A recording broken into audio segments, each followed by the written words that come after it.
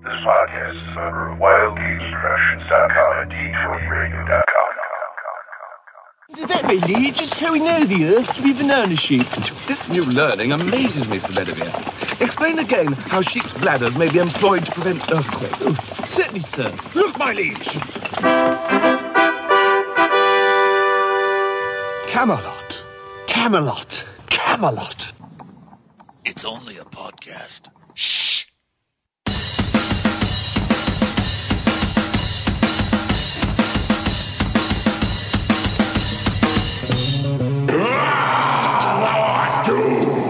Release the princess. I'll prepare for wizardly combat. I want to show you a trick Mother showed me when you weren't around.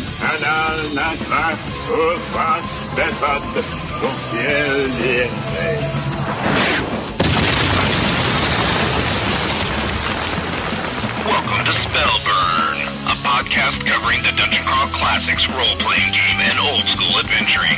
It's time to party like it's 1974.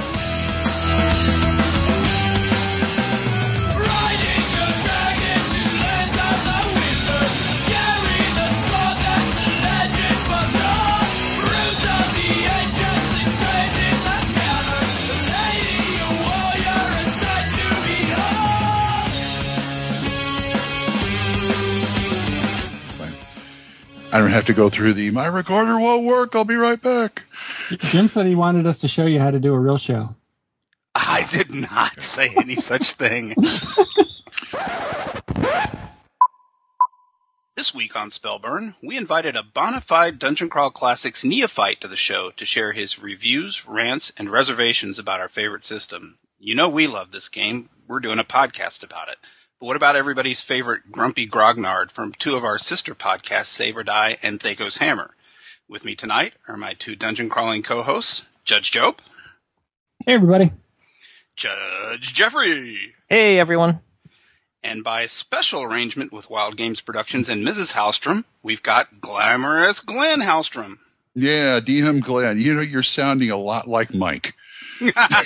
only faster. Sorry. Hi, everybody. Sorry if I got a little too WWF there on you. That's all right. That's all right. Everybody needs a little WWF in their show. Well, welcome to the show, sir.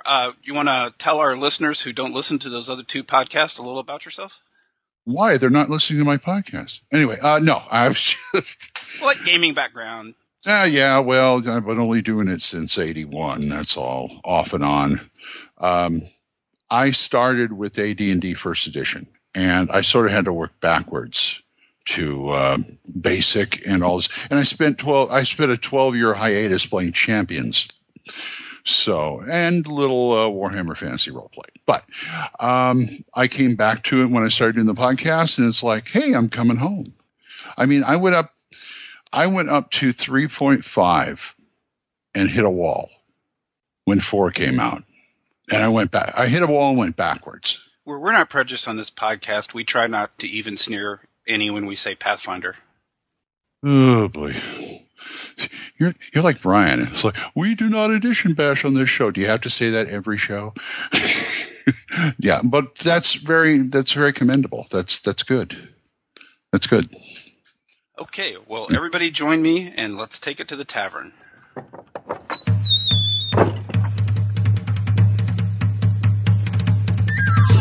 And the first rule of bartending is this.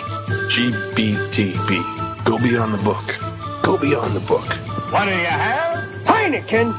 F that. Tavern Talk. So what did we all do in gaming this week? Who wants to go first? I can go. Oh, Joe? Perhaps we should roll a D4. I was waiting for the crickets. We edit those in later. Oh, okay. Job, go for it. Not too much. So this week I'm just getting ready for Gen Con and for Dragonflight 34. That's this weekend. So got kind of a double header going on. And then I get a week off, and then I'm going to PAX and running some more DCC games there. So I got a pretty busy month. I've also got been working on my Into the Demon Idol module. And basically I've expanded my one-page dungeon entry into like a fanzine booklet type format. So hopefully I'll have it all ready by Gen Con. I'll probably going to sell them for like $6. I've got because I'm just trying to recoup some of my costs. I got like full bleed glossy covers and artwork from Stephen Pogue and Bradley McDevitt. And who did the cover? Because the expression on those lizard man faces on the cover is hysterical. That's Stephen Pogue. I love his stuff. So yeah, he's probably going to do the next cover for me. And you've seen his art all over the DCC RPG book. So. Ooh, you got one-page dungeons? Me like one-page dungeons. Yeah, I had one of the finalists. I got not finalists. I guess winners. I don't know. I got best homage this year. Right on. Did you want to give Glenn the premise of the Fallen Idol? Oh, sure. That one. Yes. Yeah, I got it. I printed it. It's in my DM book. Oh, nice. All right. I've got a fan. Very, very well done, sir. Very well done. Oh, thanks. Yeah, I'm actually expanded it out. I made a system neutral mini module out of it. It's going to be about 12 to 14 pages. And what I did is actually Jeffrey helped me out a little bit. I made stat blocks for Dungeon Crawl Classics, Labyrinth Lord, and Swords and Wizardry. Uh-huh. And it's going to be kind of like a bookmark. So then you just pull that out, and whatever system you're running, you just get the stats off the bookmark. Nice. Sounds kind of ambitious, sir. Yeah. It's those little things that just make the product. Well, some people have minds like computers and can just change systems like that. My brain doesn't work that way. Yeah, me either. I need little helpers. But as long as my stuff shows up from the printers on time, which now it's scheduled for Tuesday and I leave Wednesday, then it should work out. Oh, I've been there. Yeah, you know my pain, Jim. How about you, Jeffrey? Let's see. I've mainly continued with the online DCC RPG group. They had, at some point in a previous adventure, stolen a magic weapon out of a temple. They left some of the priestesses alive. They were not happy with that and had placed bounties on their heads. So that's been haunting them for several sessions now. They've pretty much gotten to the point where they're afraid to move through the city openly. So they've decided the fastest way to take care of that problem is to get rid of the people that placed the bounty on them. So they've worked on breaking back into the temple to eliminate that threat. So let's see, earlier this week when we played, they succeeded in getting back into the temple. There was one sort of cool moment. One of the halflings in the party tried to sneak up, attacked. He got knocked unconscious, knocked to 0. And the cleric that came up, and I allowed him to spell burn to try to make sure he got his heal off. And he rolled and came into his disapproval range and then asked if he could spend a luck to get out of the disapproval. And I was like, you can do that, but you're going to roll twice on the spell burn table. And he went for it. And one was just slicing his cheeks to draw some blood. And the other was he was supposed to brand himself with, like the holy symbol or something like that. And he branded the halfling that was unconscious instead of himself. But it was a pretty fun, but it went over pretty well. The halfling was a little miffed about it, but somebody saw Inglourious Bastards, didn't they? Yeah, something like that. So it was a pretty fun session. I think the group's having a good time. Next week will probably bring us to the culmination of seeing how that turns out, if they can eliminate these people that put the bounty on their head. So it was fun. It was a good time. Very nice. Are your players listening to the podcast? Yes, most of them listen to it. In fact, I think all of them do. Oh, hey, players. Hey, put that tone in there, Jim. You put in there to make the players forget what he said. Oh, this is not the podcast you're looking for. I don't know. Exactly. Yeah. So, Glenn, I know at least one thing you did in gaming this past week. Well, true. Otherwise, I wouldn't be here. But hey, no, you go ahead, Jim. No. Oh, well, we both play in the same online basic D&D game. That's right. We play in the basic on that Shannon does. You guys are kind of like Mike and Liz. Oh God, I don't want to know who's Liz. I really don't. By the way, I don't know when this is coming out, but Mike, Liz, happy 20th anniversary. Oh yeah, those guys. Yeah, today. Let's see what I do. I am reaping the rewards of doing all the artwork in my DM Matt, my DM, also known as Odinist on Dragon's Foot. He put out a module for one of the dungeons he ran us through, the Mines of Valdhum, and I did all the artwork for it. So, and he's selling that on Drive-Thru RPG and RPG Now, plug. And he's sold a whole 12 copies. Wow. You know, you too can make tens of dollars in the lucrative field of game design. If you get into this business to get rich, you're in the wrong business. But he'll have sold 13 copies within about 10 minutes of us going off the air. How's that? Oh, cool! It is a good dungeon. We ran through it, and we like this guy. To me, he writes insane traps. Not insane, but insane good traps. And there's this one trap we passed because we just did this one thing. And there was this whole thing about you put the water in here, this triggers that. Don't put the water in this. And we just like cut through it. And it's like, well, then I went back to the module and read the trap. I'm going, oh my God. We were so close to death. I didn't even know it. Yeah, I love the clever traps. That's always something that's just a little different, a little bit of thinking to it. Those are always fun. That's our basic RC game that I play every other Saturday. Coming up, we've killed the dragon, or we've killed the big bad, the big red dragon already. That's the dragon who torched Thunder Rift. Oh boy! And so now we got to confront the big bad behind him, and then finally the campaign's over, and we're going to start up a new one using Labyrinth Lore this time, which is fine by me because it's all basic to me. He's also thinking of putting out Mines of Valdhum in a Labyrinth Lord, converting it to Labyrinth Lord, and I don't see why he needs to, because all the stats are the same, but, that's his choice. Let's see, what else? I have not been able to play anything with my grandson.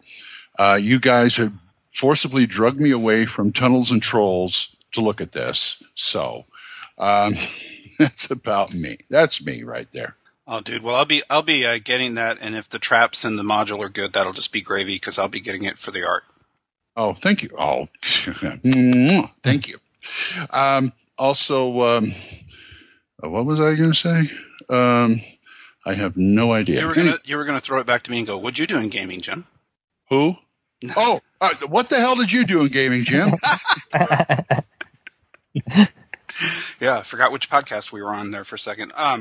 Oh man, the reason I have these "What do you do in gaming" things, and I started a tradition of this, is because whatever I did the last week in gaming, it takes me 3 podcasts to remember everything. Well, so one gets a little, the other one gets a little more, the other one gets a little more. Well, and it's like that cartoon that was going around Facebook when, people in your life are bored to tears of your character stories, so you just start a podcast and people have to listen. That's true. Oh, one more thing I did. If you go on, was it frugalgm.com, which is a blog, the Frugal GM, and he came up with this neat way of making D&D type tokens with washers. And I'm using old magic cards. If you don't want to do miniatures, and I got a round punch. You glue them out. I went to Vintage Stock, and they had this big tub. It said 10 cents a piece, $5.95 for 100, $7.95 for 200. So I spent like an hour and a half going through cards looking for stuff to make tokens. Is that where you use like the fender washers to put glue them on? I did that for my Kingmaker game, and that was pretty awesome. It worked out really well. It was, and it's like magic cards. Duh, yeah, Yeah, I didn't think of that idea. I was unfortunately looking around the internet and using the token generator from the Map Tool folks to create them. Magic cards would be awesome. To me, the hardest thing was the washers. I didn't know washers were that expensive. I found the same thing. I'm like, what? Only 25 of these for this? I would have expected, I went to Home Depot. It's like $1.18 for 8, huh? Yeah. But it worked out well. Easy to transport too. That was nice. Finally went to Ace Hardware, and I got for like $9. I got a box of 100, so we'll see how far that goes. But yeah, that's a cool thing. Frugalgm.com, folks. Jim, what have you been doing? In case you just joined us here on Tool Time this evening, the Angry Monks basic D&D game, I'm just having a big time in because we're finally getting in the groove where we're scouring through the dungeon with little first level characters. So that was fun, although we've got a new party rule now. When the cleric goes down, remember, he's the guy with the healing potions in his backpack. See, I don't have to worry about that in my RC game because we have like 2 clerics and a druid.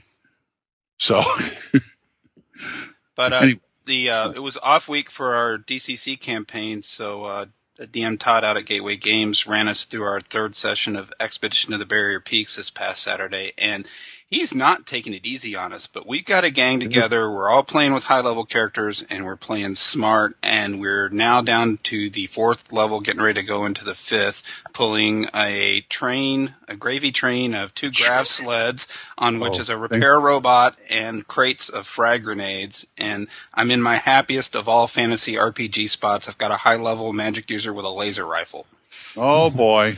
No stopping him now. We got remember me telling you about our high-level fighter played by Caleb who allowed me to polymorph him into a rust monster? Well, he decided he didn't want to be a rust monster anymore, so I got him switched back, and then we stuck him in power armor, and he's still just bulldozing right through every door. Should have left him as a rust monster and put the power armor on him.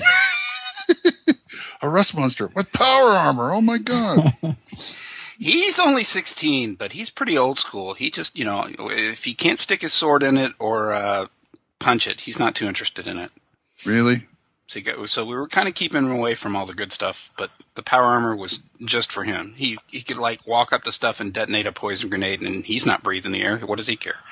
That's true. So you had a load of a fun time. Yeah, we're doing pretty good. Our Todd's not taking it easy on us, but we have yet to suffer a casualty, so I'm waiting for it. I'm a little concerned that the younger players who haven't been through the module before are getting cocky now, because there's doom and destruction waiting on us in the lower decks. I know there is. By the way, Todd, thanks for the book and the stuff, the extra stuff. He hooked me up with the DCC and the funny dice, along with a few other goodies, like I got my DCC pen here, and I got my CCC button. You get a bookmark? I got a bookmark. There you go. It's coming in handy, making dungeons for tunnels and trolls. Oh, yeah, he hit me up, and apparently there are new buttons now with a turquoise background that matches the rulebook. There's new bookmarks, too, with the new Easily spine on them, I think, too, isn't there? I didn't get one of those yet, but my Well of the Worm showed up in the mail today. I was very happy about that. And I heard, is this like a smaller format or something? Yeah, it's digest size? It's all digest size, and I'm thumbing through it going, this would be perfect as a PDF on the iPad. You wouldn't. I am all for digest size books. I mean, I wish my whole collection was digest sized. Is it saddle stitch too, or? Yeah. Just like a regular module, except it's digest size like the original D&D books. It's so cute. The softback digest. I keep telling Vince. I said, I want a digest size of the RC. Can I make one of those? He says, yeah, but it'd be like a telephone book. Although it's a Harley Stroh adventure, Harley wrote it back for 3.5 in the old days. But apparently, a guy we love to plug who hasn't been on the show yet, Daniel J. Bishop, did the conversion to DCC RPG. So I was thumbing through it, looking for the seams, and it's seamless. I can't see where the conversion happened. Right on. That's cool. That's great. Right on. Well, how about we summon some emails? Poof. I'm not making a comment, just poof. Oh, get in there. Help us summon them. Are you a poof? No. Poof, there they are.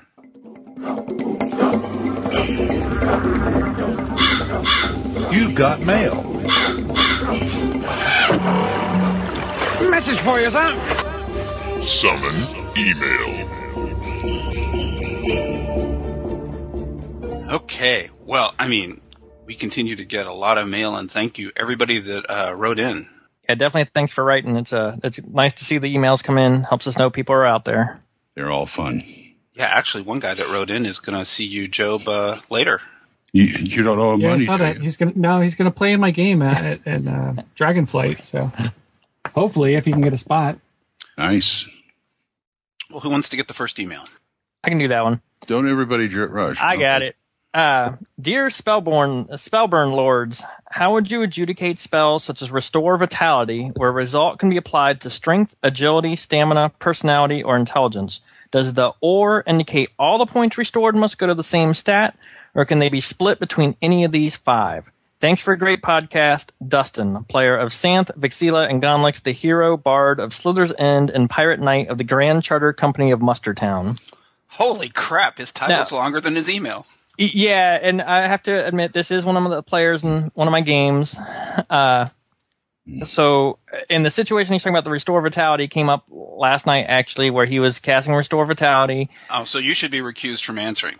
Yeah. I should be, and I'm going to. I'll just make sure you guys know the story. He got a 7 for the points that were going to be restored, and he wanted to know how well I ruled it, and we'll see how you guys would have ruled it. Because essentially we had a wizard that was down, spellburned, and like 3 ability scores.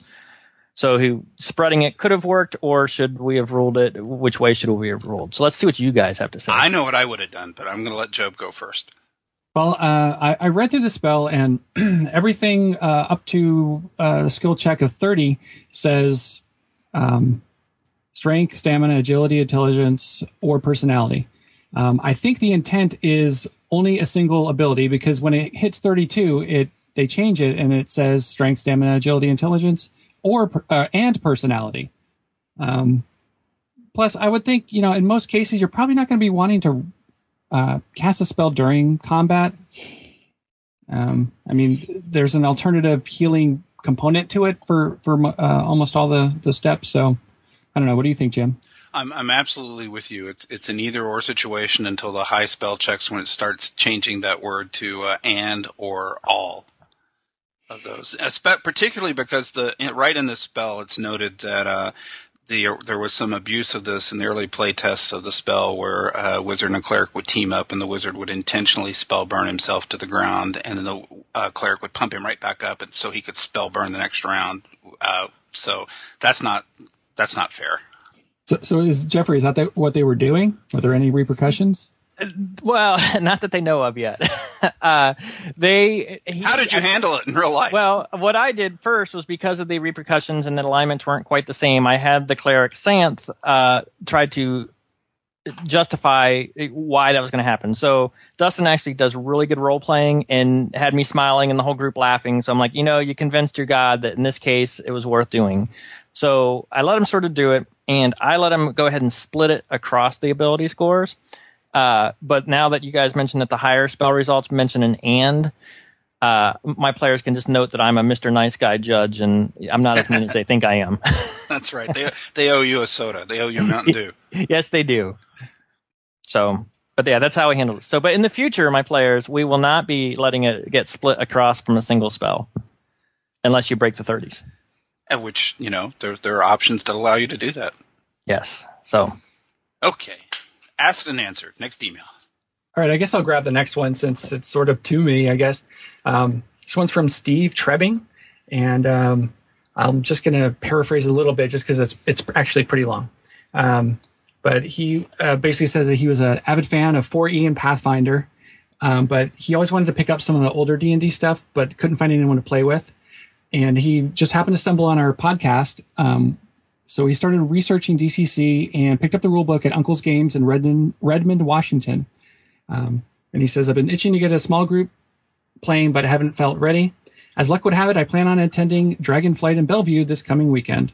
And I just noticed Job's running a DCC level 0 game on Saturday morning. Yes, Sailors on the Starless Sea.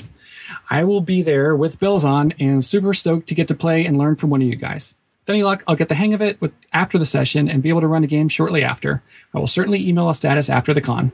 Anyway, just wanted to say thanks for the great podcast. It's been great listening and learning from you guys. Looking forward to many more episodes. Well, thanks for the email, Steve, and hope we get to play together this weekend. I'll have bright blue hair, so look for me, and I'll try to make sure you can get at my table. And definitely, hopefully you run a game and write us back with your experiences. We'd love to hear about it. And take a picture of Job with bright blue hair, and please send it to me. Yeah, because he hides that from us, so we want to see that. Is that payback for North Texas where you wore the bunny ears, Jim? Hey, I put that stuff on the website. Oh, I didn't hear about this. Jim's a Playboy bunny now? Oh, that's funny because they were like Playboy bunny ears. We got to play Bunnies and Burrows with Dr. Dennis Suster running the game. And oh, nice. Oh, I know the guy's name and I can't think of it. One of the players showed up with rabbit ears for us all to wear. So me, Liz, Jeff D, a bunch of us were all in bunny ears. Liz Larson. Cool. I hear next year somebody's going to run Creeks and Crawdads. They're going to bring Crawdad antenna. Michael Curtis is starting to do that very thing. Okay, I was so shocked to hear he knew about Greeks and crawdads, because I thought nobody else in this world except me knows about that game. Okay, well, moving on to our next email is from our good friend DM Kojo, who, by the way, gave us and this podcast a nice shout-out on Roll for Initiative this week. So thanks for that, DM Kojo. The ever-present Kojo. And DM Kojo writes, "Hi guys, I have purchased all the DCC RPG adventures from 67 on up to 77 that just came out. They all look great. I also recently picked up a copy of DCC number 50, Vault of the Iron Overlord, which was written for D&D 3.5. It looks like a good candidate to convert to play with DCC RPG or older versions of D&D. My question is, of the adventures published by Goodman Games before DCC RPG started, which ones can you recommend, and do you think they would transfer well to DCC RPG? Thanks, DM Kojo." Well, we can certainly answer that. Well, for me, I would definitely recommend The Mysterious Tower. That's DCC number 4. And I believe it was written by Joseph Goodman. Yeah, you took my pick, dude. Oh, sorry. Yeah, that's one of my favorites. I just love the whole premise of basically there's this wizard's tower where this powerful wizard is researching force fields, and he throws up this force field around the tower. That's, the perfect force field. Only thing is, there's no way for any air to get in or out, or food, anything else, and everyone ends up dying, trapped forever inside the tower. And you find a way to infiltrate the tower. I won't ruin it for people that want to learn, but it's pretty cool. Or that are going to play it, but it's pretty cool. I've just started getting exposed to some of those older Dungeon Crawl Classics modules that were written for various versions of D&D, and when I read through those, I can see where all the seeds of what would become DCC RPG were planted and started to flower. That's the question I was going to ask. I was going to ask, how is it used? Because I see those in the stores, the old D20 Dungeon Crawl Classic stuff, and I was wondering how hard or easy it is to convert to the DCC version, the DCC system. I think the conversion is pretty easy. I've done it on the fly before for, I did Sinister Secret of White Rock as a 0-level funnel for my group at one point. And, I pretty much converted it on the fly. It wasn't too hard. The theme of the module fit in with something else they'd encountered earlier in the campaign. So I just sort of did it on the fly. The mechanics were close enough. And the biggest things with spellcasters is adjusting and using the spell tables and stuff. But I think it's relatively easy to do on the fly coming from the DCC RPG stuff. Cool. Okay. Well, thanks for writing, DM Kojo. Let's go to the next email. And I think that's me reading that one. And this one comes from William Jennings. He writes, "Hi, guys. Thank you for producing the definitive podcast about a fabulous game. Recently, after a 26-year hiatus from RPGs, I decided to take a whirlwind tour of different role-playing games and systems to get a sense of what was available today. For me, the game I've enjoyed the most is DCC. As a result of this, I've been thinking a great deal about the expression old-school gaming and what it means. Gamers use the term fairly frequently, but what does it mean or imply? If possible, could you describe what features or qualities make an old-school gaming experience? The question is directed more towards playing the game itself rather than focus on the aesthetics of any particular product. I have my own thoughts on the subject, but would love to know what you think. Best, Bill." I should explain this email came because Bill and I were playing Cosmic Encounters last Friday, and we stole a 2-way win away from the leaders and turned it into a 4-way win. And we were outside talking, having a smoke break later, and Bill asked me this question, and I encouraged him to write and ask you guys. Well, before I say anything, I'd like to hear what Glenn has to say, because you're alumni. It wasn't the old school when you were playing. It was just school. Yeah, we had rocks for dice, and we used character sheets made out of wood. Actually, we still do. It's called paper. But we rolled our D20s uphill in the snow, and we liked it. Yeah, that's right. I'm sorry. I've been sitting here remembering that. Hey, I need dice for this show. But old school, to me, I take a broader view of old school. I mean, yeah, it's focused on the fantasy D&D type game, which includes Dungeon Crawl Classics because it's derivative. But it's funny. I was just having this conversation with the guy who runs the Mischief Incorporated board, because I said, it's not just TSR. There's a lot of old school. I play 4th edition champions with my grandsons. I'm learning them tunnels and trolls. There's a lot of like old traveler fanatics out there. So it's not just, fantasy, D&D, Dungeon Crawl Classics, retro clones, whatever. It's games from that period. That's what I think of when I think of OSR. So what do you guys think? Old school gaming, I guess, is more, revolves around exploration, I think. And I don't know, it just seems a little bit more free form. I just enjoy it so much more. Exactly. The newer games that are out there. It's not exactly the game or when it was made. It's the feel of the game, which is what I'm getting from you, right? Yeah, definitely. Completely agree with that statement. Yeah. Yeah, I definitely think it's the feel of the game more so than just because it was written in, 1974 or something. I mean, you could have two different versions of D&D, and one will feel different than the other. Yes. I've got a checklist. Let me run it by you guys and see what you think. My old school gaming checklist is 1, it's rules light, and it's about rulings, not rules. Yes. I agree with that, yes. Good. There's no such thing as balanced encounters in old school gaming. Definitely agree. Yeah, but I got a funny idea of balanced encounters, but so I'll go ahead and agree with that. There's a greater emphasis on the good of the campaign over the good of the individual character. Yeah, I got to go with that too. It's the group thing. No, I was going to say that's an interesting point. I didn't really think of that, but yeah, I could definitely see that where it's like the group is the star, not each individual person. Well, that was kind of a fancy way, too, of saying the mortality rate is typically greater. Yeah, it's going to happen. But the character creation is typically easier. Yes. So, and the last thing I've got is there's a lack of or de-emphasis on the high-end game. Characters tend to retire at earlier levels. I got to go with that. I don't know if anybody in AD&D First Edition ever made 20th. I'm playing a 10th level elf in my basic game right now, and that's the highest I've ever got a character. After this campaign this Saturday, he's going to retire. Yeah, there you go. So I was just say maybe this comes like a more of a modern conception of like how a role playing game should work. Because today everyone plays WoW or EverQuest or whatever the kids are playing these days, and they play up to like level 70 with their one character. They might have a few alternate characters or something. Whereas they think back to the 80s or I don't know the 70s to remember them too well, but you would play NetHack or Rogue or something like that, where you're going to die 80 times in a single evening. Right. And you just go back and start over again. Right. Well, I mean, there's a couple things that are going on there. If you play the game correctly by the rules, generally speaking, I mean, if your campaign was 10 years long in real time and you got a character that squeaked through up to 18th or 20th level, that's a different story from some back. I know Glenn will remember this back in the early 80s, late 70s. There were guys walking around saying, I've got a 32nd level elf fighter mate. Oh, wizard. Yes. I mean, even back then there were twinks. But you couldn't do that if you played right. Munchkin is not a new thing. One thing I like to read a lot of the older source books and stuff, and I always forget that you're a great resource, Jim, and you too, Glenn. Is why is there so much gender changing in a lot of those old modules? Beats the hell out of me.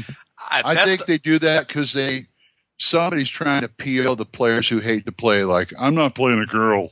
Really? So back in the day, that you guys didn't put on dresses or something? I don't know. It was the 70s, and there was a lot more smoke than just tobacco back then. You know what I'm saying? and guys weren't like, I've never played a female character. Doesn't say I can't play one.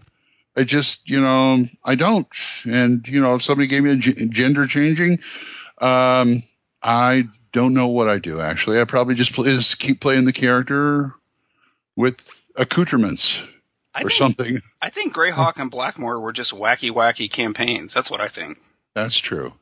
Well, I mean, even, I don't know, Tomb of Horrors has got it, and it seems like every book I read, there's some kind of gender-changing sphere or something. It definitely seems very popular. Yeah, I think it's like Gary and the rest of them going, okay, this is where the DM gets to play around with the characters, their heads. And it's like, let's see if you can pull this off. I mean, in my basic game, we had the girdle of gender changing show up, and used. But it was more like, okay, fine, now I'm a female halfling.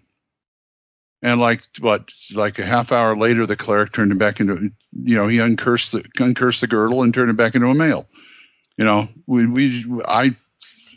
I don't get it either. To completely get it. That's why I'm thinking it's the person who wrote the game said, okay, DM, here's where you get to play with your characters' heads. Yeah, I didn't start college till 79, so I was younger than the guys that play tested D&D in the mid 70s. So by the time it got to us, that's one of the first rules we broke in the player's handbook, is where Gygax had how the stats are affected by what gender you are. You couldn't be as strong as if you were a woman. And 7980, we looked at that and said bullshit. And just played like we wanted. Yeah, I think that's one of the first things that everybody ignored in the DMG. Okay, Bill. Well, there was a lengthy and intense answer to your thoughtful question. Thank you. Thank you, Bill. Okay. That's right. So this email comes from Bill Meyer. Hi, Spellburners. Just thought I'd say thanks for the great episode this week. I still can't believe you got Harley on the show. We're not worthy. Me either. Wanted to get my 2 cents in on a title for Harley. I like the sound of Rastroli, the Dark Dwarf, master of the secret realms of chaos. Looking forward to the next episode. Keep up the good work. Sincerely, Thank you, damn it. Sincerely, Yell Rimber, the Mad High Wizard of Rarin, a.k.a. Stinky, the One-Eyed Ogre. Oh, Stinky! That's who that is. I was going to say, does anybody in this game have short names? Right. Huge, long titles. That's just how DCC is. We want long titles. You haven't looked at the name generation tables in the back of the book yet, have you? I haven't really went through that yet. Then again, if I can ignore the humor in Tunnels and Trolls, I can ignore that. So, okay. So, Yell Rimber, Stinky One-Eyed Ogre, thank you for your email. That is a pretty awesome name, but it actually wasn't one of the top 5. And do you guys want to go ahead and go with the contest announcements now, or should we save that for later? So, you want to do that now? Yeah, might as well. I mean, this is a good segue, at least. It's our first contest. It is our first contest. And sorry, Stinky, you didn't make the cut, but maybe next time. Better luck next contest. We had a contest once on Thaco's Hammer. Never again. Oh, we got a massive response to this one. It was good. Oh, what was it? We had Harley Stroh on the show, and Joe Goodman's nickname in gaming circles is a Dark Master, and Harley doesn't have a nickname, so Harley generously threw it out to our listening audience to submit names as a contest, and whatever the winner is, he's going to print on a T-shirt and wear it at Gen Con. Cool. The Dark Hamster? See, you should have been listening. You should have entered, Glenn. You would have won. That's all right.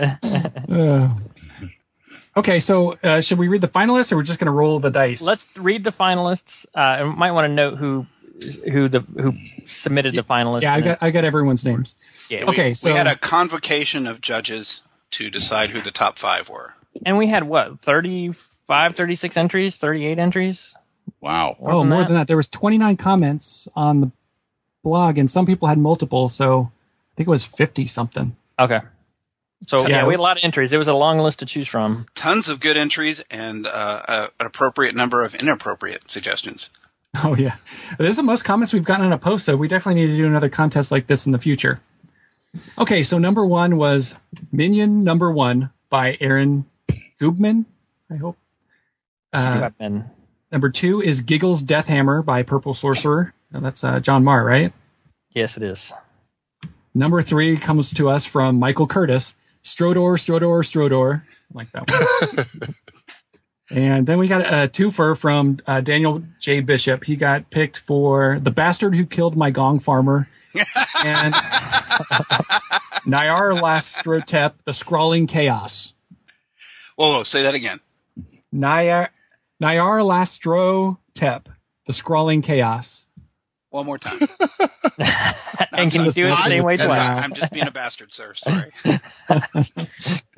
Okay, so bastard, yeah. So does someone have a D5? I have one in my hand. Why don't you give it a roll there, Mr. Wampler? It came up number 3. And the winner is Michael Curtis. And Harley, your new name is Strodor. Courtesy of Shimp. I'm sorry, Michael Curtis. He's gonna deck me when he sees me next year in North Texas. No, he'll kill my character at Gen Con just because I'm on the same podcast. Here, pass this along to Glenn. Pow. Well, congratulations, Michael Curtis. Yes, Congratulations. I think that's a good result. That's a funny one. Okay, back to this mighty pile of emails. Let's get the shovel out. This one comes from Stephen V. Turner. He says, "Hi there, Spellburn gang. Quick update from my last..." Oh, this is the guy who's overseas. Quick update from my last email. I got the DCC rulebook PDF from RPG Now, and I've also ordered the hardcover book and some funky dice. The book and dice will go to my U.S. mailing address, and my old housemates will send it here to me in, I can't pronounce that word, Macau? Macau is how I would say it. Okay. Yeah, that's how you say it. Public school system, I don't even know where that is. I've been reading the PDF, and it's fantastic. So much crazy, cool, chaotic madness. I can't wait to play. I really wish I had this game way back in 1982. I was wondering if you guys know of any games that are currently being played on Skype or some other online video chat system. Perhaps there is a website devoted to such things. I'd really like to get into a game and play for a while so I can get a feel for the system before I start judging my own game. Many thanks for your awesome show. Cheers, Steve. Oh, thanks, Steve. We're glad to be of service. Yeah, I run my game over Roll20 and Google Plus Hangouts, and mine's pretty full at the moment. However, my recommendation, I guess, unless someone has a better one, would be to join up with Google Plus and get into the Dungeon Crawl Classic community group, which is like a subset of Google Plus. And in there, there's at least a lot of like-minded folks. There's not always game postings or anything like that, but if enough people got together and started, planning, there could easily be another DCC game that started up. But I would probably start there. There's also a Roll20 community group that I believe has a looking for players and players looking for judges section in it that might be a good spot to check too. This question comes up sometimes on the Goodman Games forums too. It does. Both for in-person games and online games, so you could try there. Yeah, I would add too that there's flail snail games that show up probably about once a week or maybe once every 2 weeks on the DCC community on Google Plus. So that's definitely a good spot. Yeah, that's true. Sean Sanford, I think, is the guy that runs a DCC game almost every Saturday or Sunday that he posts, and it's almost an open table type game. So that's actually a good point. And you'll see those posted to the DCC group. So yeah, he just posts those like a few hours before, and he's like, "All right, flail snail games at X hour." Yeah, nice. Okay, let's do another email. Okay, I'll get this one, I guess. This one comes to us from Dylan Ron. He writes, "Hey guys, Dylan here, and I just wanted to say that the podcast and I really appreciate the tips for DMs you guys give. I'm both a relative new player and a new DM, but I'm looking for a few pointers on some topics. Maybe it's me not doing something right, or maybe it's my players' roles, but it seems sometimes when my players are playing what I think is a fun encounter, my players seem to take it so relaxed and don't really seem to fear death. They just want to beat stuff up. My question is, what things have you guys done or seen that can spice up a simple combat encounter? A falling floor, an extra monster, and how do they work?" So that's first. There's a little bit more of the email, but we can start with those questions first. Belly dancers. Always works for me. That could be frightening. Well, you wanted to spice it up. You didn't say anything about frightening. Belly dancers, some incense. Belly dancer, spicing it up. A belly dancing female dwarf with bells tied in her beard. That would be frightening. With 4 legs and earth-corrupting magic. You would win surprise, I'll tell you that. Oh, Job, you're my hero. Hey, wait a minute. No, sorry. He tells that to everybody. I can have more than one hero, sir. No, sorry. No, law forbids. Nah, that's all right. Go ahead. You go ahead, Monkey. Before I jump in there with my hard-ass stuff I get from Tim Kask, I mean, you guys actually are running DCC games, so what do you think? Well, I was just going to throw out there the Dungeon Alphabet. There's some great stuff in there to throw some curveballs into spice up your encounters. Absolutely. And that's by Michael Curtis, by the way, the winner of our contest this week. He wrote that? Son of a gun. I don't know if you guys got the DC the Goodman Games like newsletter or on Google Plus today. They said that there's going to be a monster alphabet coming out next year or something. Oh, sweet. Yeah, that'll be nice. Well, that's one approach, though, as you correctly say, either the Dungeon Alphabet or in the monster section of the DCC RPG rulebook, there are lots of tables there for you to take what are common fantasy trope monsters and give them extra powers and abilities and different things, so that when your players come up on some undead, they have no idea what they're fighting and what it's going to do to them. And that's been what DM Marcos and our campaign has done to us over and over again, where we're fighting trolls, but we don't know they're trolls because we don't recognize them. So we just, cut loose on the thing and it starts regenerating hit points. And it's like it's 1979 again for me. I'm like, holy crap, better burn it. I would recommend something from Goodman Games, Jim Radji's Random Esoteric Creature Generator. Oh, yes. Yes, excellent. Yes. Yep. I just printed out a copy for myself, and it is glorious. Also, the book, the Frog God book, Tome of Adventure Design. Yes. I didn't use that much for adventures and stuff, but boy, does it make monsters good. I came up with like 2 or 3 of those. We actually used it last week to come up with a location for Harley to help us flesh out an adventure idea. Oh, cool. And go ahead. No, I'm just going to say that's a gem of a book. Yeah, it is a great book. It is a good one. And I think, following on the theme of a lot of people, to make the characters afraid, it's follow the theme of DCC and switch that normal monster up a bit. That troll actually fire causes it to, gain hit points. So you take a trope and you just twist it, or you give it a special ability that twists it into something just a little different. So something they think is going to work suddenly doesn't work. And then suddenly that gets them thinking again, and that sort of knocks them out of it's just another orc, I'm going to bash it down, when suddenly that orc is taking half damage from normal weapons or, something like that. My players, I stole something out of a dungeon adventure. My players were fighting a bullet, and then I said, and it breathes. What? It breathes fire. What? Yep. Yeah. Yep. And that's perfect. That's just something, it's not that hard to throw onto it, and it just rattles their world, Yeah. And my old school advice is put on your best Samuel Jackson face and 3 little letters, TPK. and then don't just come out of the blue with it and wipe them silly.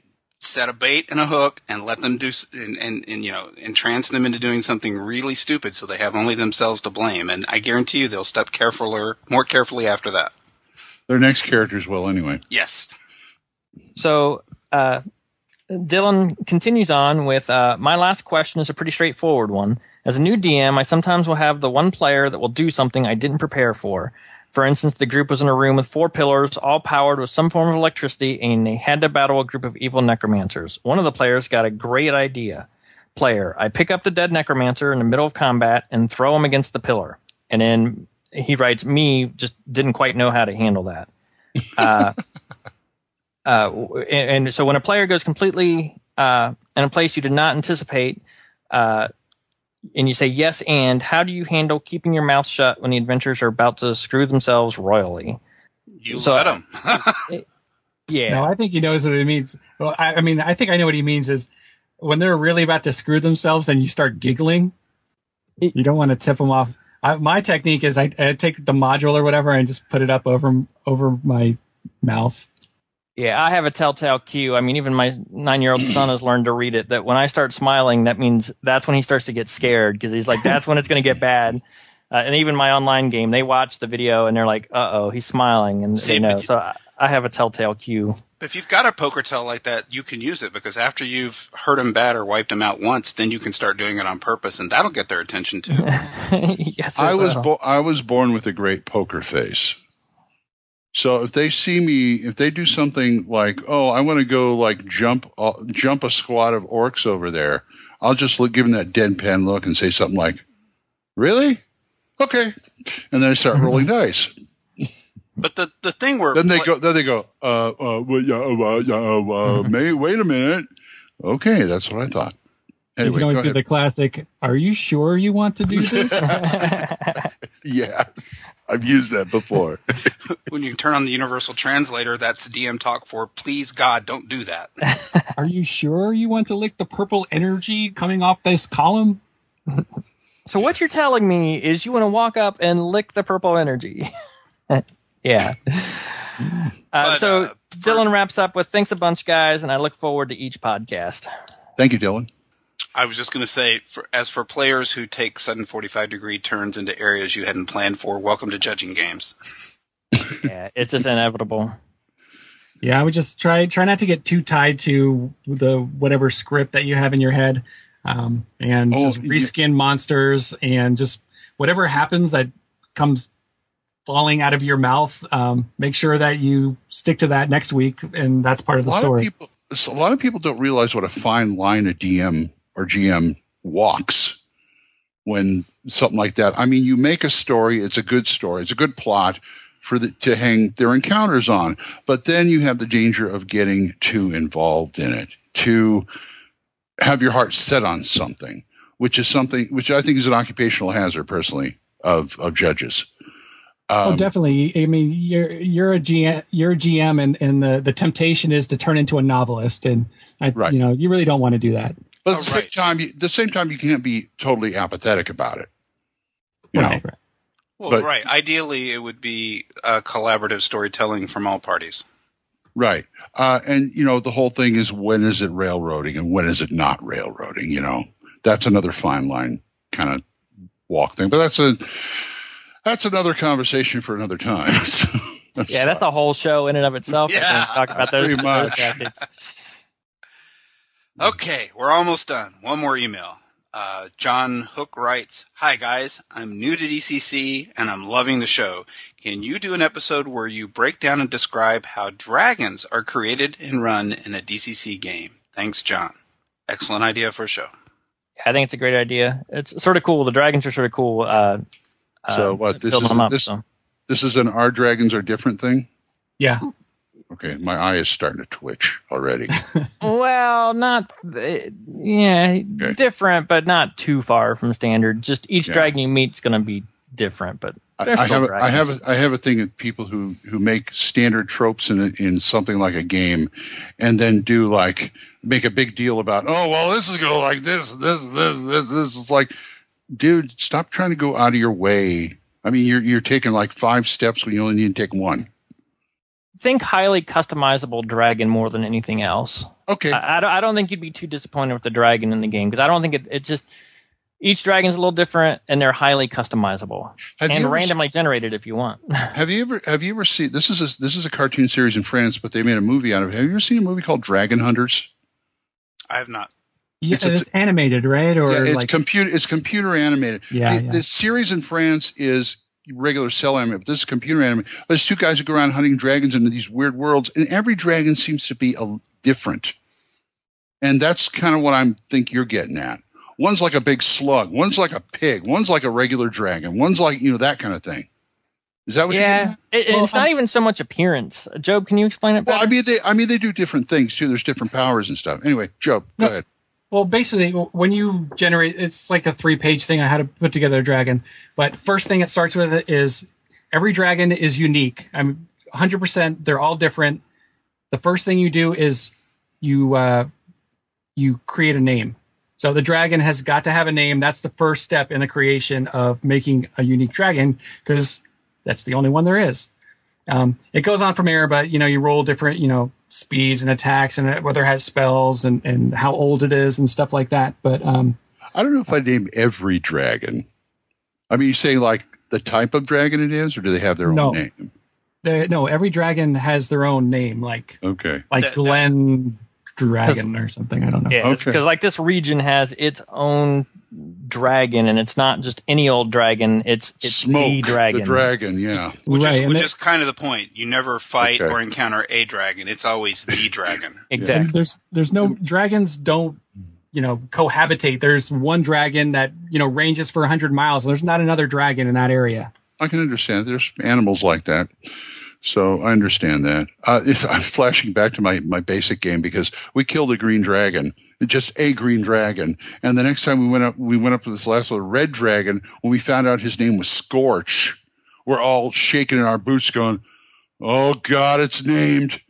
It's got to be the biggest, baddest dragon we're ever going to go up. It's got a name. Well, so see, you get it. You understand it. Yeah. Okay.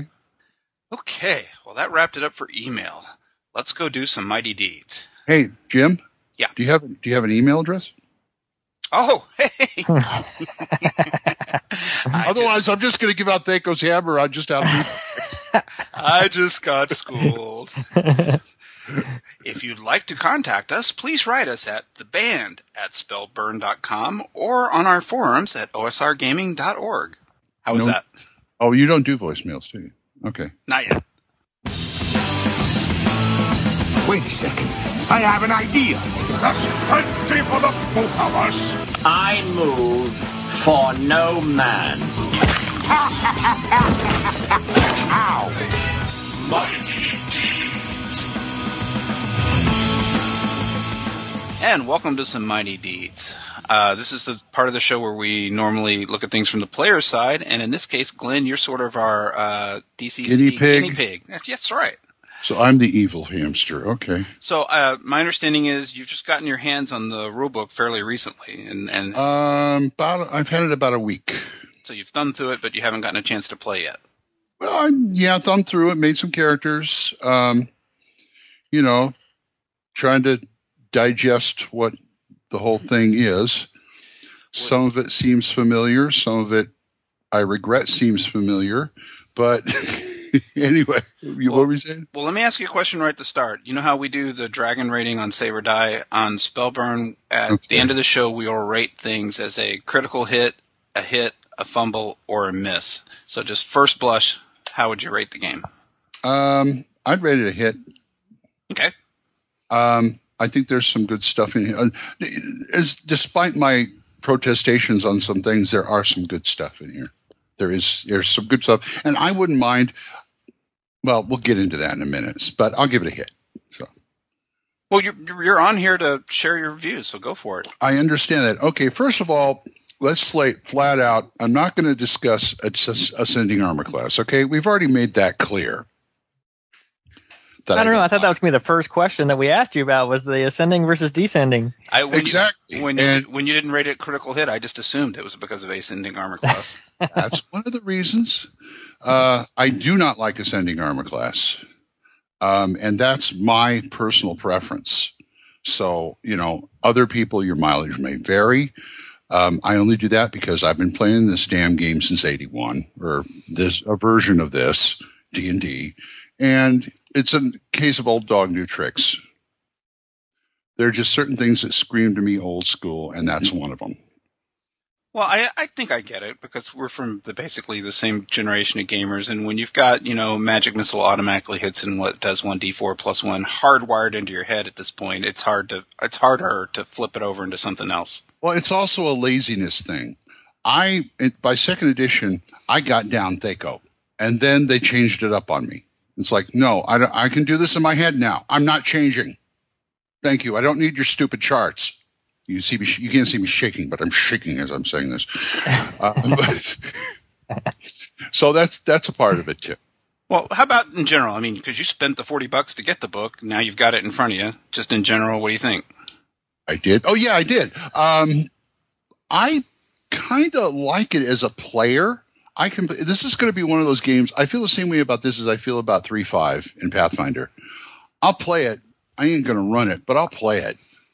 Ascending armor class. Let's go over some of the negatives. Ascending armor class for me. There's some of the stuff they took straight out of 3.5 that I really didn't care for, and for some reason I cannot remember them right now. So we'll go on to something else. Mr. Goodman is trying so hard to make this old school. Thou shalt roll 3d6 in order. And that kind of thing. It's like, okay, yeah, the old school grognards get that. Is this for the benefit of the newer player that's coming into the OSR? I'm guessing it is. I think the funniest part in the rules is when Joe says it's 3d6 in order, but we expect this to be the first rule. Your players will change your break. I understand that, but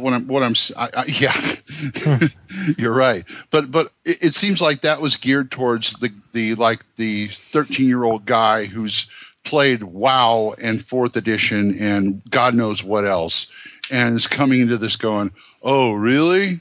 Is that the way we do it? Okay. That kind of thing. Because all us old grognards, we know you can do it like 5 different ways, but in the old days, they used to do 3d6 in order. That's it. And I'm kind of okay with that, but I just thought it was a little heavy-handed.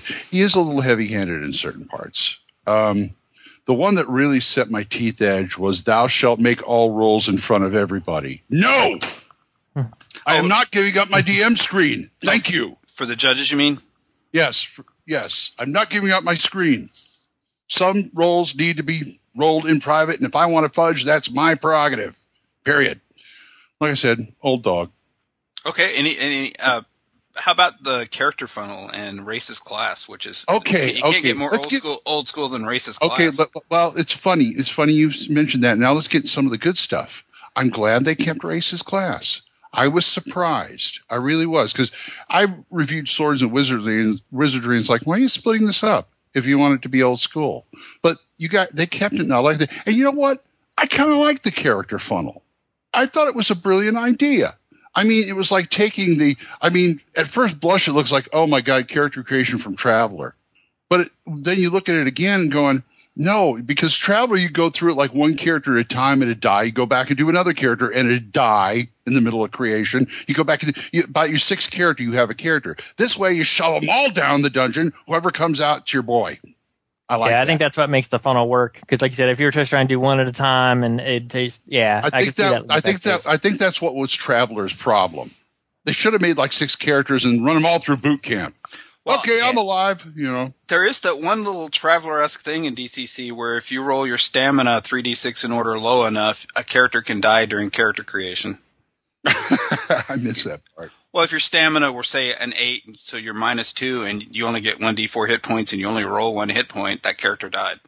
Oh, ouch! Because he was born with -1 hit points. Okay, let me give a caveat at that. I like the character funnel if you can do it in one session. I remember you coming on to Save or Die going, oh yeah, this is our 3rd session with the character funnel. I finally got a character. Well, that's too long. Well, you can't use our group as a judge because we had a lot of people who had never played the game before and were coming straight from Pathfinder. So they, much like in the email that we read earlier, they didn't take it entirely seriously at first until they had wiped us a couple of times. And one tricky thing about the character funnel is one player, say you have 8 players and they all have 3 or 4 characters. That's a lot of little peasants running around, and all it takes is one guy to screw the pooch and he can get the whole party wiped. Okay. I understand that. Yeah, like I said, one session, I wouldn't carry it over more than one because we got our characters, let's go. Now you're first level. We also ran XP wrong in the beginning too. You did? Yeah. Oh, okay. We should have been earning XP as we went along, and we just our guy running the game, DM Marcos, was just new to the rules. Although it was a group decision, we'd all misread the rule and we weren't running it correctly. Oh, another thing I like is the occupation table. I stole that for Tunnels and Trolls. Nice. It's to me that's kind of a little Warhammer fantasy roleplay right there, where everything, if you don't know the game, it's your occupation. You pick, and you get the pluses and the stuff, and you go up in that. This way, it's okay. I've got a potato farmer. He's got a pitchfork, and let's go. That's cool. I really like that because I'm always worried about the whole debate about skills and professions and things like that. This solves it with one chart. I love it. Although there's one problem I have with the chart. What if you have players who are dead set, I want to play a dwarf. I want to play an elf. Well, if it's your game, then you let them. Well, I understand that, but if you're rolling for occupation, no, you rolled a ditch digger. But I want to play an elf. Well, you rolled a ditch digger. One of the third-party products called Alternate Occupations has charts where it's just the elves and just the dwarves. So if you had a player, and you could do it with the core rules too, but so if you came in and want to run an all-dwarf campaign, or you had that player that I've got to run a dwarf or I'm not playing, you could let them roll on that smaller table with some dwarven occupations and end up with it. But I also noticed that on the chart itself, dwarves, elves, and halflings pretty much are like it's a 1 to 10. And a variable 1 to 10. So you can take a 10 side. Okay, you want to play an elf, you're going to roll on this section right here a 10 sided die. What's weird about that is we generated 47 different level zeros trying to get struggle to run our way through the funnel is how it would come in waves. We had an all-human party at one point with no lucky halfling, and then suddenly we got 3 halflings in the party at once. Let's see, what else? That's about all I can think of right now. Any other questions? Well, art and layout, since you're an artist. Oh, it's gorgeous.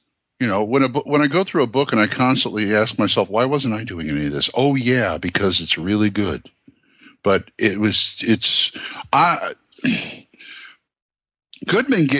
all right, let me come out and say this. Goodman Games must have some bucks. Because this is almost, aside from 3.5, this is like the high end of 2. And I say that as a compliment. High end of 2nd edition, as far as like layout and production. But like I said, I'm trying to say that as a compliment, because once you get into 3.5, you get to the color and the funky layouts and stuff, and it's like, oh shoot, I don't want to have to wade through this. But this is like, it's got beautiful artwork. It's laid out real easy. I can find anything in here. Well, mostly anything anyway. And I'm sorry, go ahead. Glenn, do you have a favorite art piece in there?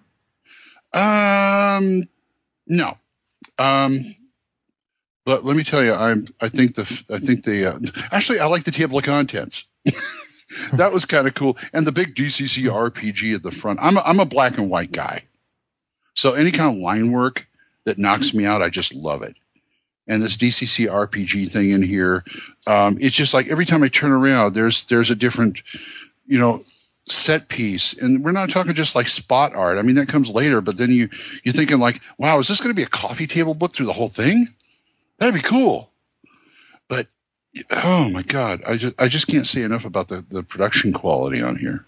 I mean, that's how I got into the game. Was I kept hearing people say, "Hey, the artwork's it's worth buying the book for the artwork alone." And I was like, I had the extra money, and I was like, let me go ahead and pick it up. And I picked it up, and I'm like, yeah, definitely super impressed by the artwork. And then I got sucked into the game. So that's what happens. Yeah, that's what happens, boy. Overall, I don't know if I want to talk about the magic system. Well, I know. I just know from gaming with you tend to play fighters. It's a default. It's a laziness on my part. I've played mages before. I'm playing an elf in my basic game. He's a mage. I mean, they're fighter mages, but it's just if I'm gonna give me a fighter. Yeah, dwarf, elf, whatever. Give me a fighter or human. I don't care. But the magic system in here, real Cthulhian. It's not as bad as Call of Cthulhu, where like, oh, don't read that book, you'll go crazy. But the corruption thing is like, okay, I get your point. This is kind of like, remember the D6 Star Wars game?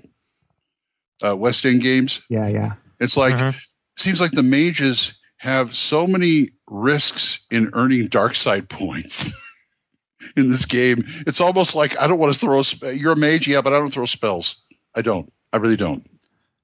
We haven't gamed together an awful lot, but I know that you do like to play fighters, so I thought that the Mighty Deeds thing combined. I like that. You're right, because you explained. First of all, explained it to me on Save or Die. I thought it was great, and then I read it, and I'm going, okay. And this is like a little bit of Tunnels and Trolls in Dungeon Crawl Classics too, because they have the saving roll for practically everything. So it's the same thing. A fighter wants to do a mighty deed. He does this. He rolls his dice, and boom, either it happens or it doesn't. And you don't have to worry about a gazillion skills and weapon proficiencies and all that nonsense. It's all just one thing. Right.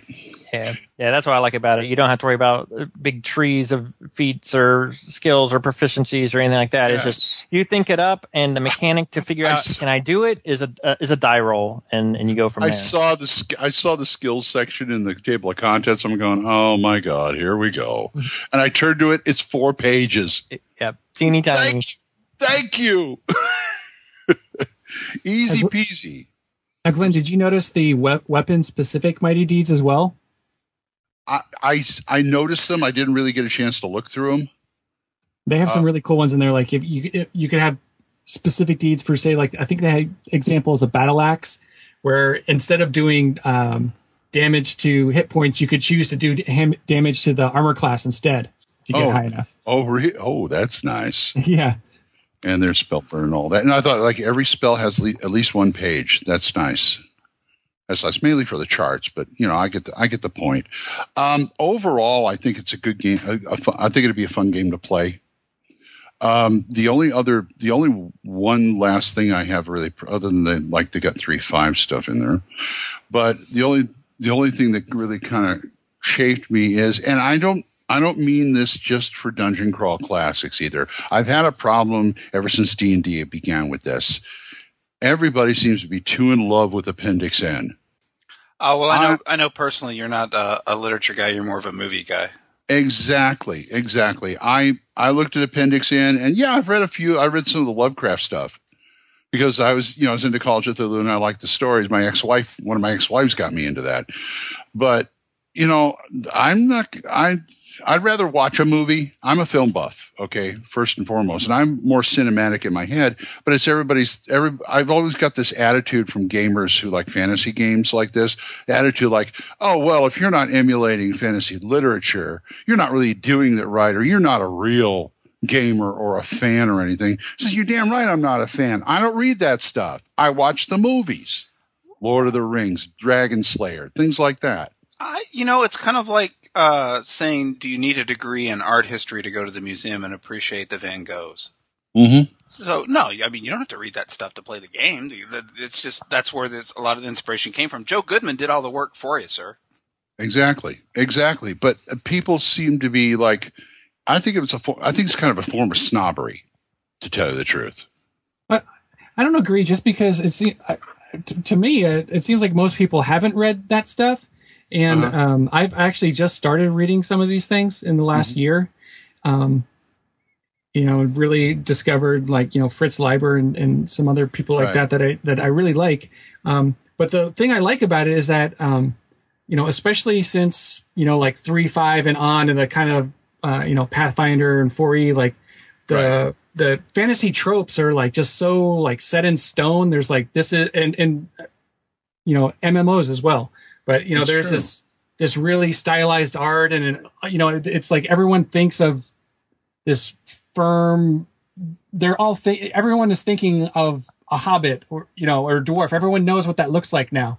But if you read some of the old Appendix N stuff, it's like it's back to the basics, and it's not all set in stone already. Different things happen that you don't expect. I don't know, I was just reading, 3 Hearts and 3 Lions, and the dwarf in there can has a really good sense of smell, and he follows a werewolf back to its lair so they can figure out which person's turning into a werewolf and stuff like that. Okay, that's cool. I like that. That's the kind of stuff that should be in my game. So I wouldn't say snobbery. Just if you read that stuff, it's just kind of out there because there wasn't this whole body of 80 years or whatever of literature and movies and games and video games that people were drawing on. Right. Too. I mean, you get into look at movies like Sinbad, Jason the Argonauts, or even something like Big Trouble in Little China. So even if you're, because I totally get, some people would much rather have the movie, the visual. There's still a whole little niche of that as well. When I run my games, and I envision my games, I run them sort of like somewhere between Terry Gilliam and Tim Burton, with maybe a little David Lynch thrown in. That kind of really fancy, out there type fantasy. Not real out there, but I mean, you have the tropes, but it's going to be embellished. You sound like a film snob. Well, I'm not. Yeah. I'm not. Well, now you sound like my wife.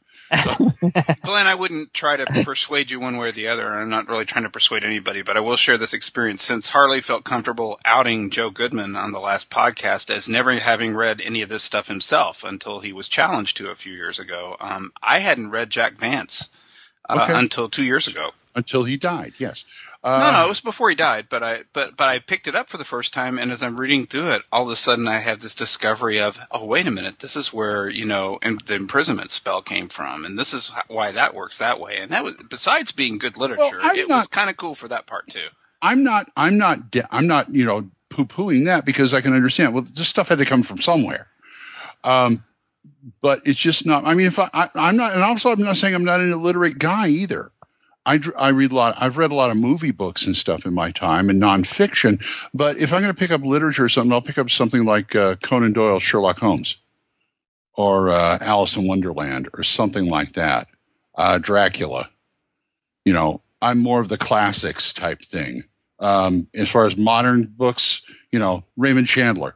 So, you know, I'm literate, but I'm not literate the way most gamers are literate. I think everybody probably is some alloy of those three things. I mean, I'm doing some research for something I'm writing right now, and I'm taking a sweep through post-apocalyptic literature, movies, cartoons, Thundar the Barbarian, comic books. So, you know, I'm not being particular where it has to be some highfalutin literary work. Okay, well... I just saw, speaking of Terry Gilliam, I just saw 12 Monkeys for the first time this past week. What a good movie. Really? I haven't seen it either, so... Anyway, that's my impression of the book that after reading it for about a week or so. Do you guys have any other questions for Glenn before we put him through the character funnel?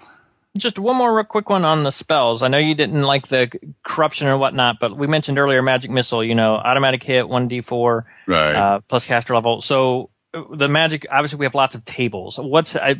Marking corruption and stuff like that aside, what's your thoughts of just, I cast Magic Missile and I'm rolling it randomly? How's that gel with you? Okay, you're rolling it randomly for damage? So for Magic Missile, if you cast Magic Missile, you would make a spell check. You'd roll your d20, right. Add your caster level, and then you see, you know, which effect. Do you get a Magic Missile that does 1 point of damage? Do you get one that's doing, you know, 1d12 plus caster level? So just the randomness of the effect. I could do that. I can hang with that. That's no problem. You know, random damage. I think that's great if it hits. What I'm saying is it an auto hit? Oh no! Like in Magic Missile in particular, if your roll's a 12 or under, you failed and forgot the spell. Okay, so it's a to hit too. Okay, sorry, Frank. Anyway, yeah, I can hang with that variable damage. I kind of like that. That's kind of cool. And you know, the corruption thing, it's not a big deal to me. I know I have played Magic. I have played mages in my time, but you know, I didn't think of it as a really, you know, major hard ass. No, I'm never going to play this game type of deal breaker. Right. Well, we had this argument before, Jim. Remember a few shows ago on Save or Die when we were going through hitting over a set number versus putting pluses and minuses on the to hit. Sure. Remember that? That's very 3-5, establishing a number to roll over. And this game it takes that up too. Well, it's an OGL game, so the core mechanic is a stripped down version of 3-5, which is what you're sensing. That's what I'm sensing, because I was wondering, because I was going through the game and okay, what's the pedigree of this game? I mean, I see a lot of things from different places, but what's the core?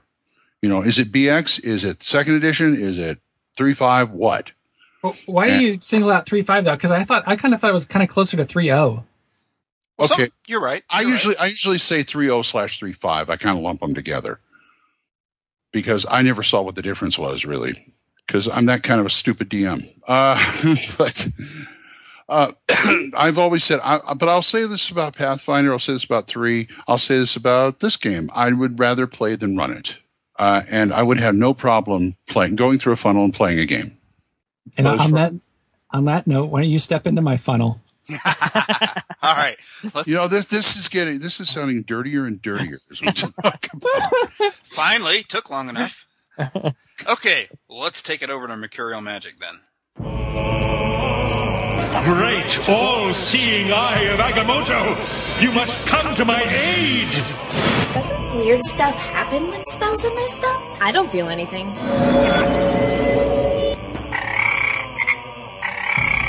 So that could have gone better. Mercurial Magic. All right, we've got a judge all lined up for you, sir. Who? Judge Job. Okay. Now, how many characters did you want? You need 27 characters. Well, I'll see you next week on the show then. Okay, I'm gonna be busy. we all know this. 4 is manageable, I think. For our listeners, Glenn has pre-rolled up 6 total level 0 characters. Job, can you handle 6? I guess so. I can throw away a couple and do 4. In fact, I think I will. Let's see. You're boring, so goodbye.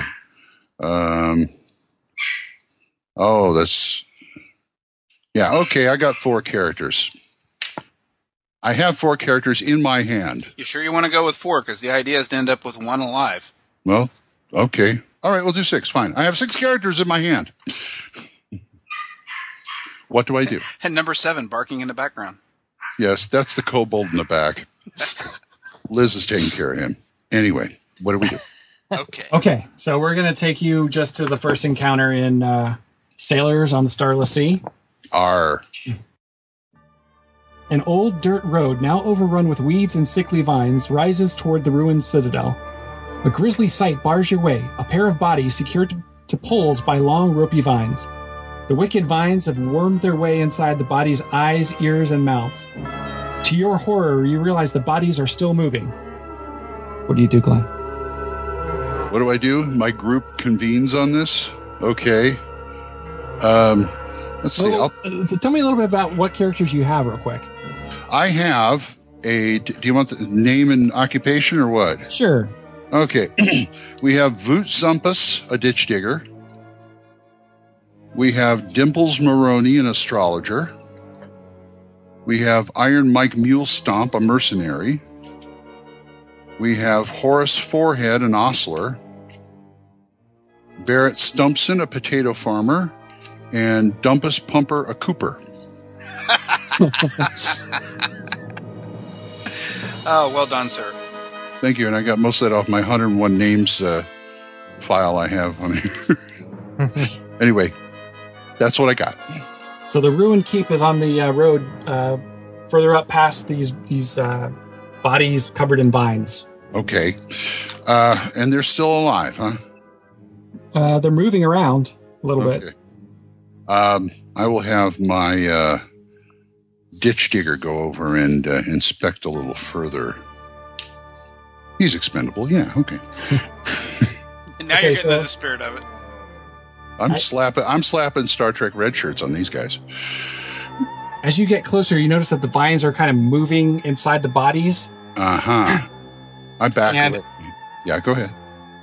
And one of them lifts himself right off the pole, and the vines are kind of walking along towards you and reaching out with their vines. And I'm walking back real fast. The bodies just kind of are lolling, being moved around by these walking vines. If you're blue and you don't know where to go to. Okay. I run back to the group real fast.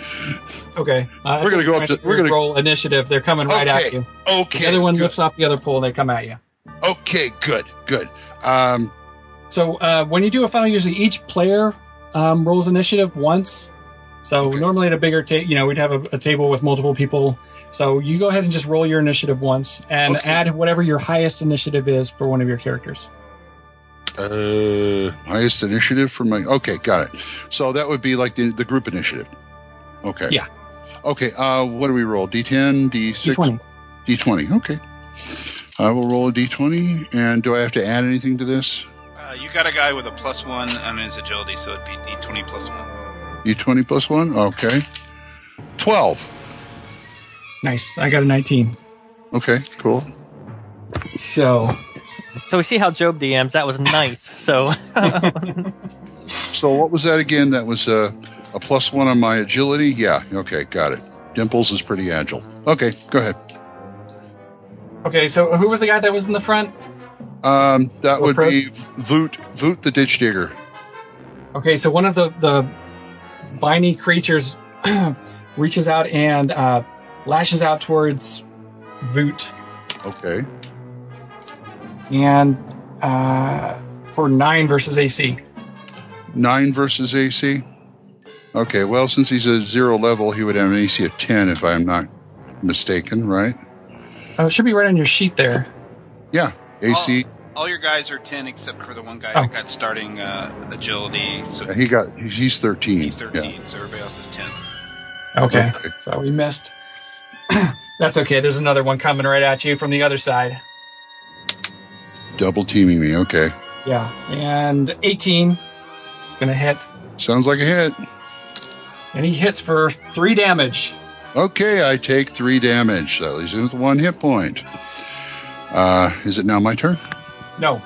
Okay, more. Because there's more vines bursting out of their chests, and they keep attacking you. More, I love it. Okay. And that was a 4. And one more at Voot. That's a 17. So yes. It's going to actually connect. And Voot gets hit for 2 hit points. Dead. First one down. Okay, so the vine just wraps around him and just rips half of the flesh off of his body. Other vine comes and just pulls his head off and throws it at the mercenary. Oh, well, he pitches it back to him. Is that what you want to do for your action? Hell no. It's your turn. Okay. I'm going to have... No, you don't go up there, you idiot. Okay. I'm going to have Barrett Stumpson, the potato farmer, step forward and hit him with his pitchfork, which does damage like a spear. Nice. And he will roll to hit... He rolls a 15. Now, do I add anything? I don't think I don't have any strength bonus or anything. I don't add any of that. So it's a straight 15. Enough. Did I hit him? You hit. Oh, my goodness. So I do a D8. Grab me a D8 there. And 8! Nice. Okay, so you connect with your pitchfork. You rip off a big piece of his guts, and all these black seeds spill out of his stomach and pool around on the ground. Okay, I jump back. Kiss myself. Jump back. Ow! Kiss myself. Yes. And my chicken jumps back, too. I have a chicken. So your other remaining guys can go now. Okay, fine. Okay, he takes a whack, and he does something. And let's get Dimples up there. And Dimples is just going to, sit this one out. He's going to fall back because he's more of an astrologer type. Let's get the mercenary up there. Yeah, let's get him up there. As soon as I can find his sheet here. Here we go. Iron Mike. Come on, Mike, do some damage here. He's got AC of 13, and we do a 16. That's good. Okay. You connect. I connect. Which one is this? The one that with the black seeds around it, or the other one? The other one came forward. If the other one came forward, I'm going to hit him. He does a D8 also. Okay. 6. So same thing. You what kind of a weapon is he attacking with? He's attacking with a longsword. Okay, so what are you going to hit with the longsword? What am I going to hit? What do you mean? You target anywhere in particular? Or? No, I'm just going to hit. Okay, so you bring your longsword down and just cut 5 vines off, and they fall to the ground. Okay. Now keep going, big guy. It's the Cooper's turn now. All right. He's going to hit us a club with his crowbar, and he does a 10. Ooh, he might have switched. That's a miss. Okay, 1 miss, and we got horse. Hold on before we go on here.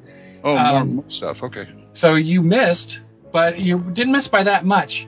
One of the things that you can do here would be to burn luck, and what that entails is you mark off 3 points of the character's luck permanently, basically, and you could increase the roll that you just missed. And I'll let you know that if you burn 3 points of luck, you could actually connect with that attack. I'm going to miss. Okay.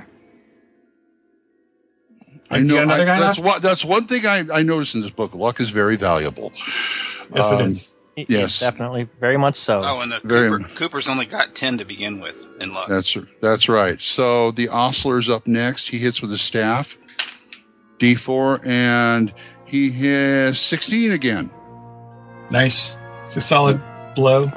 Yeah, for a D4. Let's see. D4. Here we go. Okay. 3 points. Okay, that's enough to take out one of them. So you bring your staff down, and the body flesh of it just slides right off the vines, and the vines kind of try to get away a little bit and fall over and just start to wilt. Okay. There's still one left. Okay. Do we have to roll initiative again? No, you just do it once. And so the remaining vine is pretty pissed. He goes right for the ostler. To Okay, fine. And he two vines rear up that come like right out of the corpse's mouth, and they come flying down on you at the same time. So 2 attacks. For our viewers at home, an ostler is a stableman, especially one at an inn. So one comes down, completely misses, and the second one solidly connects with a 19. Okay. And that's 4 points of damage. And that's 2 down. Okay. For our listeners at home, that's an ex-stableman, or especially one at an inn. Okay, so you can My get turn. to go now. My turn. Mercenary had a good luck. Let's do something here. Okay, 14. That's good enough. Okay, good enough. Let's see what we got here. 7 points of damage. Kawak. And that's enough to take him out completely. Right on. So you smash it down there's like a big bulb that comes out of a hole in the side of this thing's neck, and you just bash it. Explodes, and black seeds go over, splatter in your face, all over your weapon. All right. The vines are twitching near the corpses. Mm-hmm. Now I got to clean this thing. Great. Can we head up to the castle? Sure. Okay. So I'll just read the description here. Go ahead. End it. Right, so basically, if you walk up the road, and the dark moss-eaten gatehouse towers above you, grim and forbidding. Murder holes fashioned in the likeness of looming toads threaten to gout forth flaming oil and tar.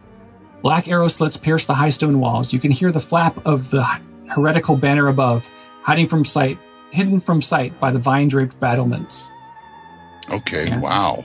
That's impressive. beginning the first encounter from Sailors of the Starless Sea. Okay. So if for some reason your crew now just picked up and went home, they survived one encounter. Mm-hmm. So Job, how much XP would that be? So XP is awarded on a sliding scale of 1 to 4. Okay. Since you were alone, not fighting with anybody, I'd probably give you 3 points for that. Okay. It's a pretty easy encounter. 2 to 3, I don't know. If you had a full group of people, probably just everyone would get 1 experience for that. Because Right. you would have 20-something guys there. Right. So first level is only 10 experience points, Glenn. So that's right. That's another thing I notice about this game. You're not dealing with hundreds of thousands of experience points, which is nice. Like Job just said, surviving an encounter, not just defeating the monster, but surviving, because sometimes you got to run, is a sliding scale of 1 to 4 XPs. Right. And what I thought was weird is you guys the game caps at 10th level. It does. Yeah, it takes quite a while to get there, though. Okay. I'm just wondering, 1,000, whatever. I mean, I know you only give out 1 to 4 per encounter or session or something, but I mean, still, that's 10th level? Well, I mean, to equate it to traditional D&D, you would just about double that number. So the game, power level-wise, for the player characters tops out at a D&D equivalent of around 20th level. Okay, I got that. And pacing-wise, my online group, we hit our 1-year anniversary yesterday, and we have a mix of about 3rd and 4th level characters right now. Nice. Okay. I've just got to get into a champion's frame of mind then. 2 points? Ooh, wow. Well, a first level DCC character is nothing to sneeze at. That's what I hear. At least that's what you tell me with your spell slinging. Or at least that's what Tim tells us anyway. So. But that sounds like I could handle that slower progression. I mean, right now in my basic game, I'm retired. I want to know why my elf is retiring. For one, I want to play a gnome, but also in basic, elves tap out at 10th. Oh yeah. If you play it hardcore by the rules, you're right. Yeah. So I can get a couple more hit points or something like that, but my to hit isn't going to improve or anything like that. So, okay, retire. But yeah, I like the slower crawl in this. I do. The only disappointment in that battle was I wanted the monster or you to roll a crit bad. Oh, I could roll a crit bad. I could roll a crit good. Yeah, I already decided before the show if you fumbled that your character was gonna break its arm. Oh man, you mean shoulder? Yeah. Well, Harley gimped up one of his arms, and we asked him if he caught the disease from you, but apparently it was a skateboarding accident. Yeah, well, it's now I'm famous for the wrong thing. But okay. But anyway, that was pretty neat, and that's pretty much how the funnel goes. You just run them through whatever you got. Yeah, that's pretty much it. Just a bigger scale. Like that first encounter would have been a lot different because you would have had 18 to 20 people. It was 0 levels there, but you probably still would have lost 1 or 2 even with that said. So yeah, it's just pretty much a series of that. Okay. The reason I was waiting, I thought you were going to try to loot the bodies. They had stuff on them, but oh man, I didn't. I was more thinking about okay, how do I survive? How do I keep these guys alive? But if it was a regular game, I probably would have done that. Well, somebody at the table would say, "Loot the bodies." But that was something resembling fun. Wow, it was fun. It really Well, there you go. Now we just got to get you in the game at a con or something. See, I thought the character funnel consisted of a specially made dungeon for low-level people that you make up just to get them down to that one character. Well, there's one in the book. There's one in the back of the rule book. I saw that. That's actually a really nice little character funnel, and you just went through the first encounter of Sailor of the Starless Seas, which is like the gold standard. Oh, is that the module? I would tell you all about it, but I don't want to spoil it for you. If you get it and read I know you'd have to kill me, right? It's the level 0. By the time you get to the end of that thing, you're like, oh, and we were worried about those vine guys up on the surface. Fun. Sounds like fun. I was just gonna say, definitely when you're playing on a table and there's 8 beast men and 30 people, 30 adventurers, and heads are flying and everything else. It gets pretty hectic. It's cool. Yeah, I mean, I like the character funnel this is why I'd never run it, because I like the character funnel in concept as long as I'm a player. But running that herd of characters through a funnel sounds exhausting, really, as a judge.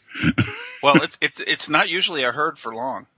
Oh no! And also, one of the main reason I say I wouldn't run it, which is the same way I feel about 3.5 and Pathfinder, is the fact that too much paperwork, too much. I can't fly by the seat of my pants as easy as I can with the earlier D&D games. It's gotten so bad I can't hear anybody discuss second edition without hearing Mike go, but that's a completely different game. Different game. Yes. I think my opinion is 2E was the pinnacle of AD&D right there.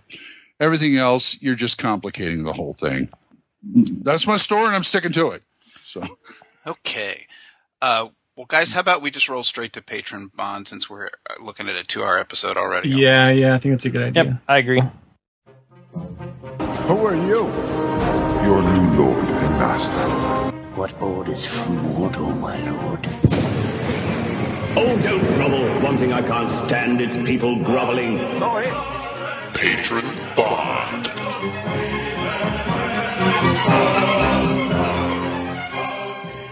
Glenn, this is the part of the show where typically if we've reviewed a product or a module or had a guest on, we all share the same rating I asked you at the beginning of the game. So everybody knows we love this game. How would you rate it after a brief sojourn through the character funnel? Is the same. Still a hit? Yeah, still a hit. I can't really go up to critical hit for the reasons I told you, but at the same time, I don't think any less of it. I mean, it's still a fun game to play. I had fun, but I could see, traipsing down in a dungeon and find whatever the hell's down there with the Dungeon Crawl Classics. Well, next con we're all at, we'll have to have a Save or Die crew because we almost had it this past North Texas con. That's true, but I was too busy breaking my shoulder. Only missed one game while you were in the ER, but yeah. Actually, technically 2, but yeah, you're right. So I got half the games in I wanted, so I was happy, and I got an extra one too. So anyway, so I mean, you don't have to break your shoulder to play your next game on drugs like you were at the con. I just need the drugs. Yeah. Yeah. So anybody who's going to be in North Texas next year, if you happen to have some spare Laura tab, okay, remember me? Thank you. I'm sorry. The Spellburn podcast does not endorse the abuse of prescription drugs. No, but I do. Well, how about this, Glenn? I mean, if would you recommend people who like older editions of D&D to pick up this book? I would recommend this to people who like. I would recommend it to people who like older editions, with the caveat of you're going to find some stuff in there from like the later editions, you know. But there's enough good stuff that if you really are dead serious playing it, there's a lot of stuff to steal in there. That's another thing. You guys got a lot of stuff I can steal. I like that. It's crunchy. There's part of the old school gaming spirit, like our email guy wanted to know. You just take and borrow from whatever system you like. Exactly. I mean, I'm taking your occupation table. I'm using it in TNT. I'm going to use it in basic D&D. It's going to be fun. I think that solves my skill problem. You know, here's a farmer. Here's a pitchfork. Go for it. Well, sir, I really appreciate you bringing your grumpy Grognard self over to our podcast and being a guest. I'm the happy grumpy Grognard. Yeah, definitely appreciate your time, Glenn, coming over and hanging out with us. Yeah, thanks for having me, guys. I was really surprised. It's like, you know, dumpy old me. Okay, sure, but hey, it's been fun. It really has. You guys put on a good show. Thank you. Thank you. Oh, well, thanks. Well, I guess that'll wrap it up for this episode. Thanks for listening, and remember, never split the party unless the party's already split. Good night, everybody. Everyone. Later. See you, people. The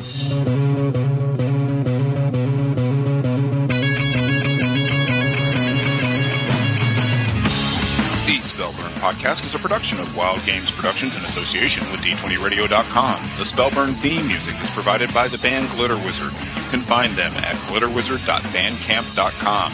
Glenn Hallstrom's wardrobe was supplied by Botany 500. The Happy Grumpy Grognard is copyright 2013 Hallstrom Productions, Inc. No actual Level 0 characters were harmed in the production of this episode. Thanks for listening, and we'll see you next time on Spellburn.